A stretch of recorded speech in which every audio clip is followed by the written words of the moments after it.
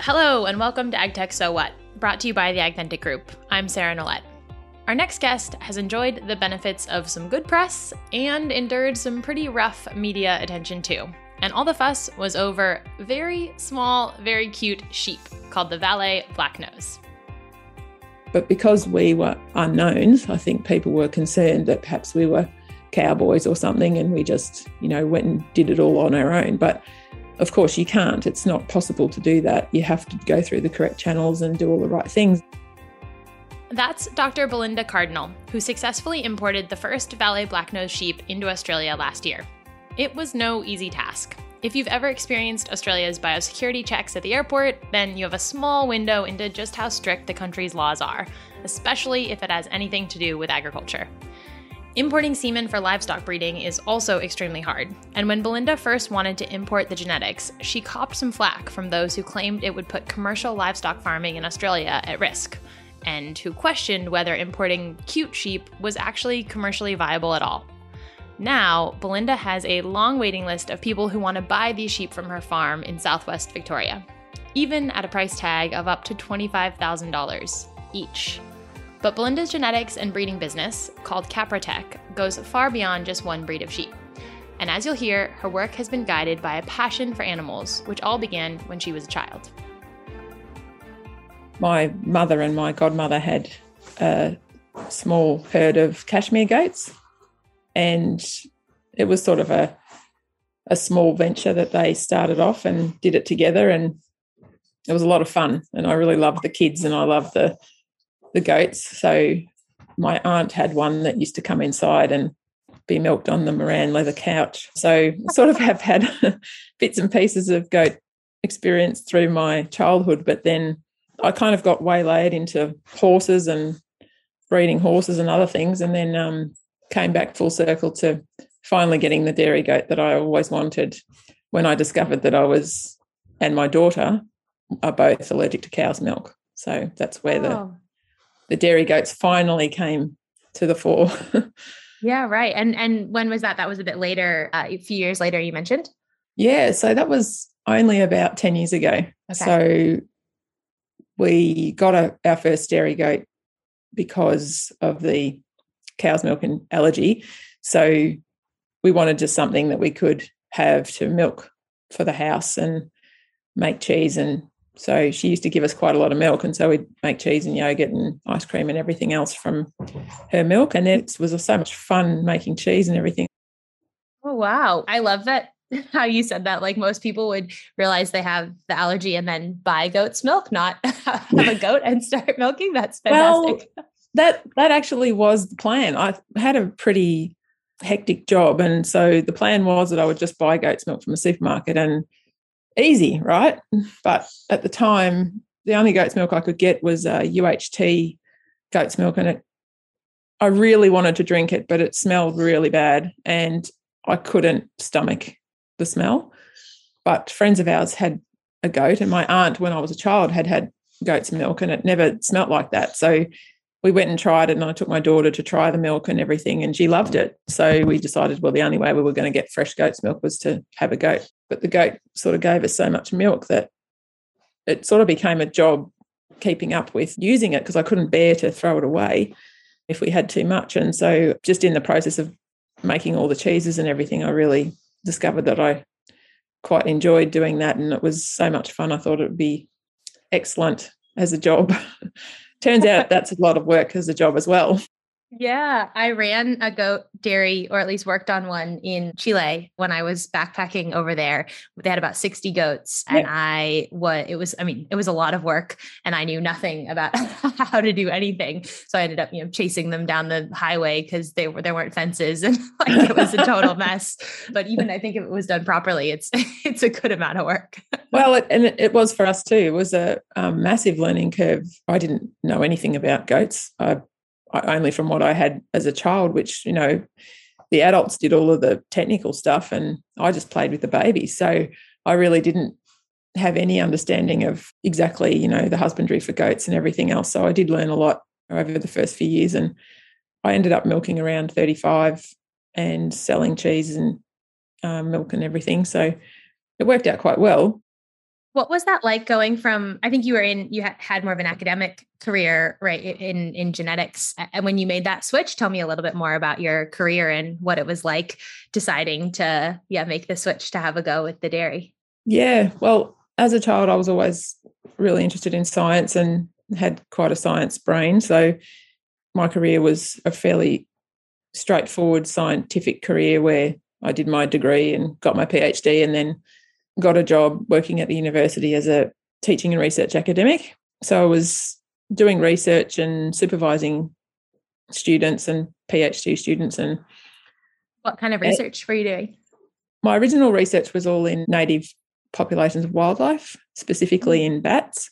But then as I progressed through my career, I started working on the genetics of livestock. So specifically at the time, it was alpacas. There wasn't a lot done on alpacas at the time. And so we developed the genome sequence for alpacas and all the tools to do the genetic research that we needed to do. And I had PhD students working on that stuff. And we were basically looking for commercially important traits or the genes that underlie those commercially important traits. And so we did quite a lot of work on those and lots of papers and everything. But that sort of career is, long hours and hard work. And I had 2 young children at the time. So that was fine. And I sort of had thought that I would always be an academic all the way through to the end of my career. But the thing that changed my mind was my brother got very sick and he had bowel cancer and he needed support and my parents needed some support. And I started to think that there was more to life than, killing yourself at an 80-hour-a-week job, that perhaps there was something more. And my brother sort of just made me think about my priorities a bit more. And so I ended up making the decision to step back from that academic life. And I'd always wanted to do something with the land that we had. And I never knew what it was. And when we got the milking goat, because I was home a bit more, I discovered that that's what I wanted to use the land for. So then I geared up into the goat dairy and cheese making and all of that stuff.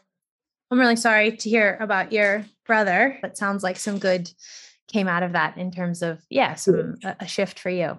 Yeah, absolutely. Yeah. And tell me about how it went with turning the goat dairying into a business. What was hard about that and what did you love?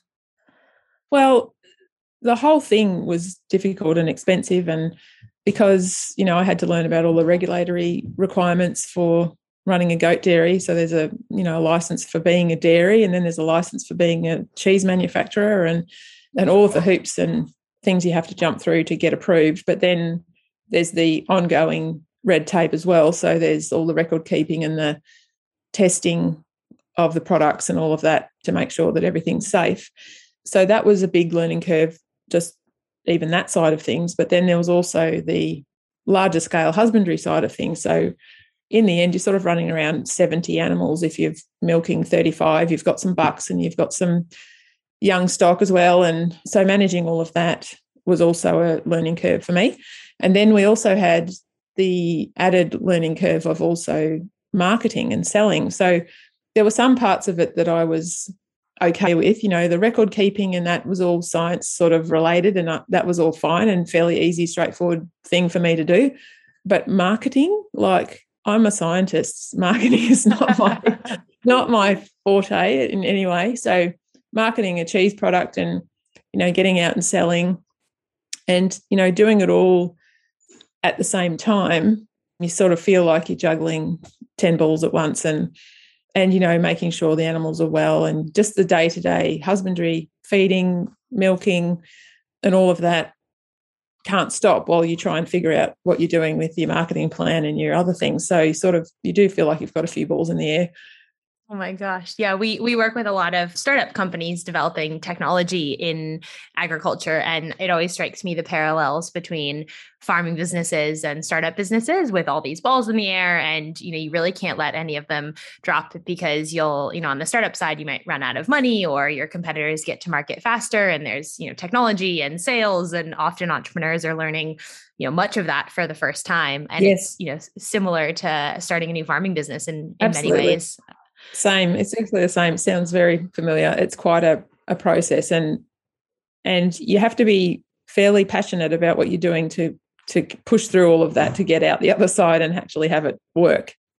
Yeah. And were there times where you were like, no, this is too hard. Like, it's not worth it. Let's go back to academia.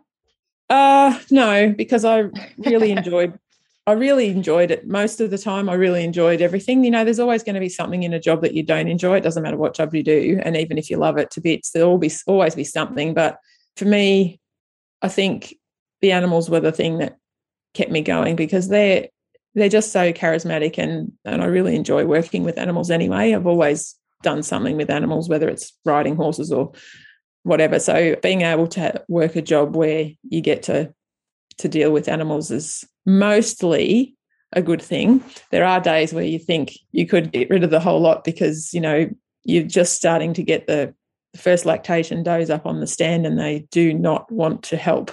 Those days are not good, but they're fine. So it's good. I love how goats have such a personality. Like, it totally struck me that the one that went first always went first, and the one that went last always went last, and the one that did this, you know, always tapped her, you know, whatever here. Like they truly are like individual creatures, which I was really surprised by. Yeah, they all do have their own personalities, very much so. And we do have a similar system here. They all know the order in which they come in, and it's not one that we've imposed on them. That's, you know, just the bossy ones go first and the quieter ones go last. But they all have their own particular personalities. We've got a couple of real classics here. There's a doe here that knows how to use tools. So she uses sticks to scratch herself, and they've all got their funny little quirks that we know them all by name. Yeah, definitely. What did you kind of learn either about yourself or about business in kind of making this transition from being an academic to being a business owner? Well, I learned that, you know, we are generally more capable than we give ourselves credit for. So at the time when I shifted over, you know, I think you do have that self-doubt. You're not sure whether it's actually going to work out. And it was a bit scary, the whole process. And at the time, my husband, he wasn't as sure about it. I was pretty sure. I did all the sums, and practically and in my head, it all made sense. But I don't know whether that was sort of clouded by, you know, my desire to want to do it and my passion for it, rather than actual common sense and real correct numbers. But I did do the numbers and thought it would be workable and everything, but it did work out. So I was sort of pleasantly surprised in a way that something that I'd planned had worked out as well as it did. And it sort of gave me a lot of more confidence in trying other things. So, which was really fortunate, because it's led on to further projects that I don't know if I would have done them in the past, but having done this step, like it was sort of like this was a little stepping stone from academia to a little business. And then, you know, we've stepped on from that. So that was just I love that. And it's advice that I have been given and often give. Like, the view is always different once you climb the first hill, and like you'd never climb the second hill or the third mountain, you know, if you didn't climb the first one, but the view is always different. So that really resonates. I love that. So one of the other things I know you guys expanded to was a semen importing and exporting business. Was that kind of the next step, and how did that come about? Yeah. So because of my genetics background, and I have bred horses in the past, I was really quite keen on genetics and quite keen on improving the herd. And I really loved the dairy goats in the USA. So I'd been importing dairy goat genetics from the USA, and that wasn't a easy feat either. There'd been one other guy that had done it before me in the last, 100 years, but it was still quite a new proposal. So we worked our way through. Belinda. So I just have to interrupt you, because you're like, oh, one person has done this in 100 years. It's like, well, that's pretty impressive that you decided to do it too. Well, dairy goats haven't been imported into Australia since the first imports. There was some done, quite a number of years ago. I'm not sure exactly how long ago, maybe 80 years ago or something. And there was quite a lot of genetics brought in. And then from that, people have just bred what we have. And the importing laws changed in around the 1950s because of we actually had an outbreak of scrapie, I think, and a couple of other things had come into the country with some live animals that had come in. And so they kind of really clamped down on the restrictions, and really it made it seemingly virtually impossible to do. And so there had been a guy that in the past, probably about, 12 years ago or something, he had a go and brought in semen from a few bucks. You're not allowed to bring in any live animals anymore. So having seen that could be done, a friend of mine and I decided that we really love the Toggenburgs that are in America, and having bred horses where if you want to improve your horses, you go to the best stallion in the world and you can get it from anywhere. I just figured you'd just go and get, the best bucks from America. But it turns out that the restrictions and the requirements for importing are so strict that that's a really, really difficult thing to do. So it probably took 2 or 3 years to get our first import here, and we brought in a few semen from a few Toggenburg bucks from some of the top herds over in America, and they've made a massive difference to the herd here now. And I'm really proud of the herd that we've developed here. But that process, I sort of did that just for myself because I really love the goats over there and I just wanted to have some of my own. And it sort of assisted the dairy business because, we were getting better production and basically better goats, and I was able to sell stud bucks to people because we had something that was a bit different to what was here already. Belinda plays it down, but it's really been her ability to handle the red tape and engage in the diplomacy needed to import livestock genetics that have been key to her success. And there's good reason for such strict biosecurity laws in Australia. As an island nation, Australia has been able to avoid many of the diseases that wreak havoc in other countries. For example, Australia doesn't have scrappy, a fatal disease affecting the nervous system of sheep and goats. And so there's very, very strict requirements. And what that has done for Australia is it's protected us and all of our industries from those diseases and losses caused by those diseases. So it's really important to keep our herds clean. And, I definitely don't ever want to be the person that forever remembered as the one that brought in some horrible disease. So it's something that we're really careful about, and we're really careful about how we select animals. But the actual ability to import semen and embryos from other countries is also really vital because, as you can imagine, when you have an isolated population of goats in Australia, there's only so long that you can continue to breed within that small gene pool without causing yourself some issues. I mean, Australia is a very big place, but all of the bloodlines sort of stemmed back to something that was quite close, genetically speaking. So they were sort of starting to think that this could be a problem. And so I just figured, well, why don't you just import something? But the way that we have to import things means it's really, really difficult. So the requirements for Australia are more strict for sheep and goats than they are for any other livestock species. Oh, well, except for pigs, which you can't import anything at all. So for cattle, you can import semen from a bull from America and you can just bring it over and use it in your cows, and that's fine. And does it just come in the mail? No, it has to come in a liquid nitrogen tank. So it's often a dangerous goods shipment, which has to be carefully treated, and you hope that it's carefully treated because if it's tipped over, the entire contents will be lost. And we've had that happen as well. But it has to come through the quarantine centre. So they check that what's on the paperwork is what's in the tank.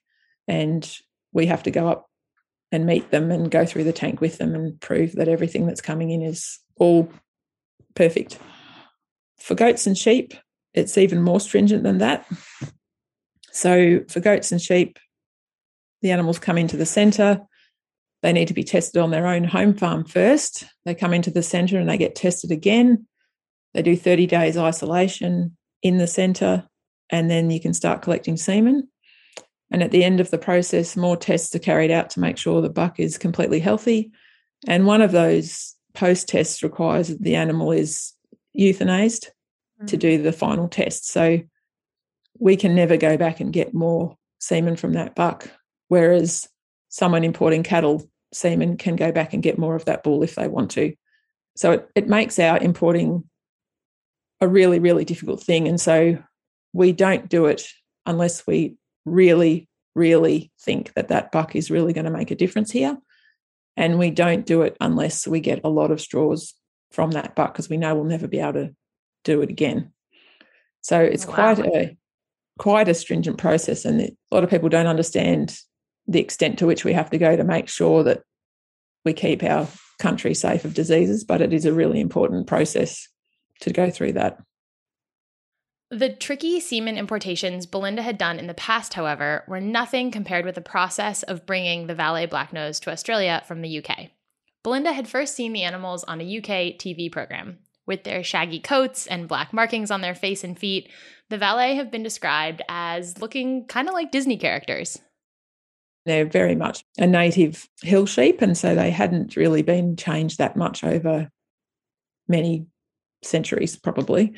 So they'd sort of been in Switzerland originally for a long, long time, and no one sort of knew they were there until, except obviously the Swiss. But then people started to recognise them as being quite a iconic looking, cute sheep. And so they've kind of made their way around the world, and they're sort of found now in the UK has got a large population. They're all sort of through Europe, also New Zealand, and the USA has got some as well.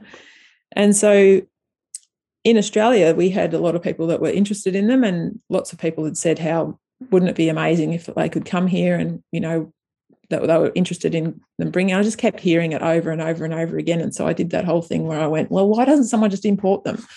And I thought, oh, well, maybe we'll try and do it. So we went through the process again to do that. And it took 4 years from the start to getting it approved to come in and then actually getting them here.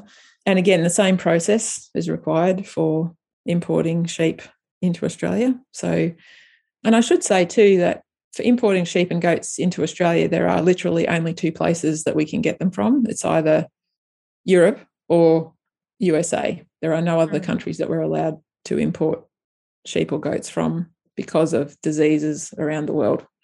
So there's quite a limited opportunities for importing. And the other difficult thing about importing sheep and goats, especially sheep, into Australia is that the disease I mentioned before, scrapie, sheep do have differing susceptibilities to scrapie. So there are sheep that have a resistance gene, and there's sheep that have a susceptibility gene.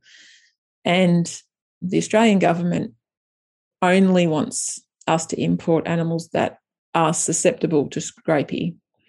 And the reason that they want that is because if the animal is susceptible to scrapie, and one of the other requirements for us is that the animal is over 5 years of age, if they are susceptible and they're over 5 years of age, they should show signs of the disease by that time. And so if they don't show any signs, we know that they're susceptible, they're over 5 years of age, and they don't show any signs, then they probably are clear of the disease. And so we're still required to test for it at the end, but we can be more confident that that animal will pass the test at the end. The difficulty for most people that are importing is that all around the world, everywhere else is breeding resistant animals, and they are actually culling all of the susceptible animals. And so the vast majority of sheep breeds in the UK literally no longer have any susceptible animals left in the population, because they had a big scrapie eradication program where they basically paid farmers to cull all of the susceptible animals so that there's only resistant animals in the UK, which means that it's quite difficult to find an animal that's actually eligible to be brought to Australia. Wow, that must have been challenging to overcome all of that. And even some of the articles that I saw were sort of not controversial, but maybe you got a bit of flack for even thinking about doing this. People were worried perhaps about that safety aspect. Oh, yes, absolutely. There'll be a lot of people that weren't very happy about the process is because they don't understand the process, and they don't understand the extent to which the Australian government requires us to test animals in order to be absolutely sure that they're free of the diseases. Like I said, nobody wants to be the person that brings in a terrible disease into a country that doesn't have it. And so, we only do it according to exactly to the rules, of course, and we want to make sure that we don't bring it in. I don't want that disease in my animals, and I don't want to bring it in for anyone else. So the way that the Australian government goes about it, it's they're very sure that everything is fine. Unfortunately, I think a lot of the people that have been worried about it don't understand it. And there was one person that did say a few things in an interview and said how terrible it was going to be for the industry and everything. But in actual fact, this is something that the Australian industry needs. They need to be able to import new genetics to improve herds and to advance breeding in Australia. It's very difficult to do it. And for some breeds, it's physically impossible at this time because of that resistance and susceptibility issue. But really, I think we start to lag behind the rest of the world if we don't look at importing new bloodlines and new improved genetics. Yeah. Do you think there's also pushback because of like a bit of, well, I can imagine two other pushback. One, like kind of tall poppy, just the you're having a go and other people don't always love that or maybe feel threatened. And then another one sort of, they're not maybe as commercial from like a production, large scale farming operation perspective. Do you think either of those kinds of pushback played out at all? Oh, absolutely. I think there is a tall poppy thing. And especially since I'm not somebody that is well known in the sheep industry. So, because it's really interesting to note that there was an import of sheep around 15 years ago. We didn't even make the papers. They imported some genetics of a few breeds that came in. Charolais was one, and there was a couple of other breeds that came in around the same time. And, it really didn't make any news whatsoever. And it was probably because the people that did it were people that were known in the sheep industry and they were accepted as, that was okay. But because we were unknowns, I think people were concerned that perhaps we were cowboys or something and we just, went and did it all on our own. But of course you can't. It's not possible to do that. You have to go through the correct channels and do all the right things. And in addition, like I've been importing dairy goat genetics for the past 10 years and that's never made the papers or any news or anything. The only reason that this breed did make the papers is because there's really cute photos to go along with the story. So it makes for a really nice headline, when you've got a nice photo to go along with it. And so, but really, I mean, there's a bit of that pushback about them not being commercial. However, they're probably more commercial than your average normal commercial sheep in terms of their value at the current time. But just because they are not commercial doesn't mean that all importing should be banned. Just because one person doesn't value a breed, it doesn't mean that that breed doesn't have a value to other people. So I think to sort of try and control what other people do based on whether you think it's commercial or not is sort of an odd way of thinking, to my understanding. Yeah, I was talking about sort of parallels to entrepreneurs in the technology world. And it strikes me that that's something that they face as well, where you're sort of pushing the envelope, maybe challenging the status quo. People are trying to cut you down. But when you find that specific niche where you really have customers that you're adding value to them, even if it's not how other people have added value to their customers, like that's how you build a business, even if people, it's not how they've done it before. Yeah, that's right. And the response to them coming in has been literally overwhelming.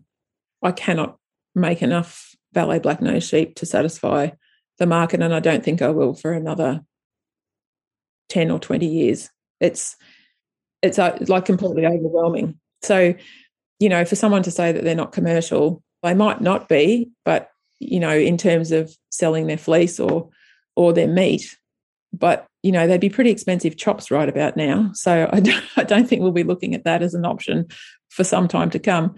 Although, interestingly, if people were brave enough to open their minds to new breeds, we have had one breeder who started up with the breeding up program, and what they've done is they've taken the semen straws and they've inseminated their composite sheep, which they grow normally for meat.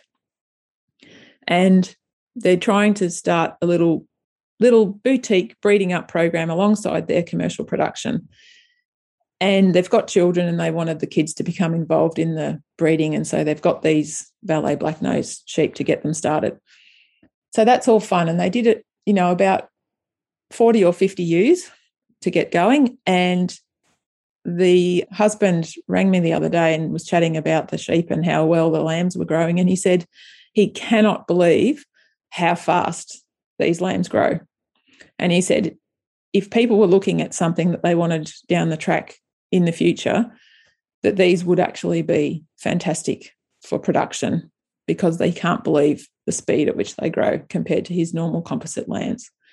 So although they're very cute sheep, they were bred as a dual purpose breed for a long time in Switzerland, and maybe there was a reason why. Really interesting. Just jumping back to when you first brought the genetics in, how did you actually bring the sheep to life? Was there an initial birth? Like, how did that happen and what was that like? Okay, so we took the frozen embryos and we synchronized the ewes and implanted the embryos into a surrogate mother, basically. And then those embryos, if we were lucky, they took in the mother and grew into lambs, and we had our first purebred Valais black-nose lambs born here in April of this year. So that was an exciting time. Yeah, what was that like? Well, it's taken 4 years to get them here, and the first ones on the ground, it was amazing, a feeling of elation, but also of relief, that we finally got something on the ground, because the cost to get them here has been astronomical. We have had experience with goat embryos in the past that hasn't been as wildly successful as the sheep embryos were. So we were kind of really worried that we just wouldn't get anything out of it, that the embryos wouldn't work, and frozen embryos are a bit tricky to make them work. But we were lucky, and we've probably averaged about a 60% success rate with the embryos, which is really good. And so it was kind of a feeling of relief more than anything that it worked and we actually finally got there. So now we've got the lambs on the ground. That's fantastic. It's so exciting. But now it's this sort of overwhelming feeling of responsibility that you now have to keep that lamb safe and you have to nurture it through till it can breed. And it's sort of this ongoing process. It's sort of excitement and then practically thinking, you've still got a lot of work ahead of you. Yeah, I love that. Again, similar to many, startup entrepreneurs, which I wasn't sort of planning to draw these parallels, but it just strikes me that persistence element of 4 years, astronomical costs, and then finally you realize that result. And then sometimes that's still when the real work starts. You built your technology, you brought it to life from the science, and then you got to still sell it and build the business. And that's right. It kind of never ends. No, that's right. And we had, I think we ended up with 26 lambs born on actually live lambs on the ground. And we were lucky because every single pregnancy that held and made it through to the end of the pregnancy we actually got every single lamb out alive. So we were really proud of that record. I think we put in 45 embryos in total and we ended up with 26 lambs, which was fantastic. Now it's the next part of the process. So now we have to develop the breed. We'll need to keep importing new bloodlines because we brought in genetics from 3 rams, but obviously that's not going to build a breed here. So we do have more rams being collected at the moment to continue the breed on. So it's sort of now a responsibility to nurture the breed and let it become established here in Australia. And are people mostly buying them as pets? Oh, yeah, absolutely. Yeah. We had a few rams that were born that I didn't think were good enough to be breeding rams. And so we weathered them and we sold them as pets. So the people that have them are absolutely over the moon and think they're the luckiest people in the world. So we have also people that are doing the breeding up program that have 50% wethers, and they are also being sold as pets and people are ecstatic. So can you tell me roughly what they cost just to get a sense of price? Well, we sold the purebred wethers for $7,000 each. The first cross wethers are being sold for anywhere between $500 and $2,500, depending on their markings and their conformation and things like that. We've sold a handful, about 4 purebred breeding stock, and we've sold them for $25,000 each. My gosh. Well, there you go. People saying it's not commercial can have a look at that. Yep. I love that. One of the things I noticed, I don't know if you're on Twitter, Belinda, but there's the annual sheep poll that happens on Twitter, and the Valet took out the Merino in the first round. Were you following that? Well, I didn't know about it actually until it was too late. We actually got told about it right at the end, and the Suffolk people do a lot of work using Sean the sheep as their mascot for Suffolks. And Valet Blacknose did okay, but I think we might do better next year when, people are a bit more aware that they're actually here in the country. So we might have to work on that one. That's right. And it was close with the Suffolk. I think it was only one vote. And that's controversial. Maybe we need a recount. Yeah, I think so. I think we should insist. Yeah. So the more they're sort of well known here, I think the more popular they'll become, because it's not only, a lot of people don't realise, but it's not only how they look, but they also have a very much different personality than your average sheep. A lot of people don't realise, but they are very much more like a dog. We've got one lady that bought one of the Weathers, and she's trained him to do his advanced trick title already, and he's not even a year old yet. What does that mean? Like he can fetch or something, or he can? Yeah, he can do all sorts of tricks. He can sit and he can go backwards, and it's amazing what he can do. He goes sideways, and she's taught him to go under things and do the weaving that the dogs do and all of that. He's like, she can't believe how quickly, she said he's learned more quickly than anything else she's ever trained. And she's trained all sorts of stuff. So, every breed has their pros and cons and advantages and disadvantages. And I think these guys have got a lot going for them, and there seems to be a lot of interest. So I think that they'll be here for a long time to come. That's so cool, Belinda. I guess last question for you. You mentioned some learnings initially from the goat dairy and that experience. What have you learned from this one? Any reflections on running a business or personally as well? I think this one really took the cake for persistence and drive to get it right through to the end.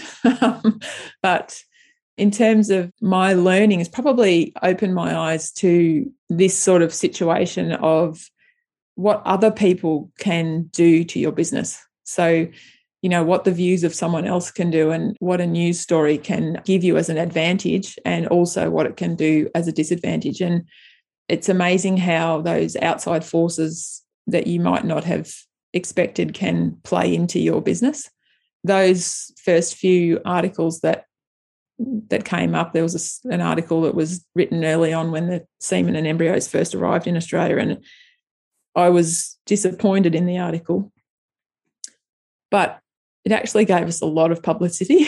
So it actually really kind of worked well in the end. And I was disappointed by it at the start, but then I kind of figured that, it hadn't stopped the interest. It didn't stop people from contacting us to find out more about the breed and to get hold of what they wanted.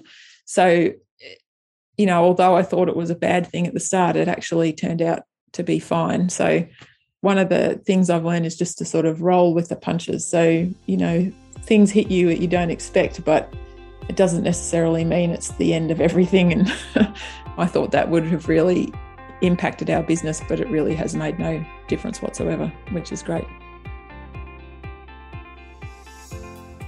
And that's it for another episode of AgTech So What. Thank you to our guest, Dr. Belinda Cardinal, founder of Caprotek, and of course, thank you for listening. For more information on any of the resources mentioned in this podcast, visit our website, agtechsowhat.com. You'll also find pictures of the super cute sheep there too. I'm Sarah Nolet. Catch you next time.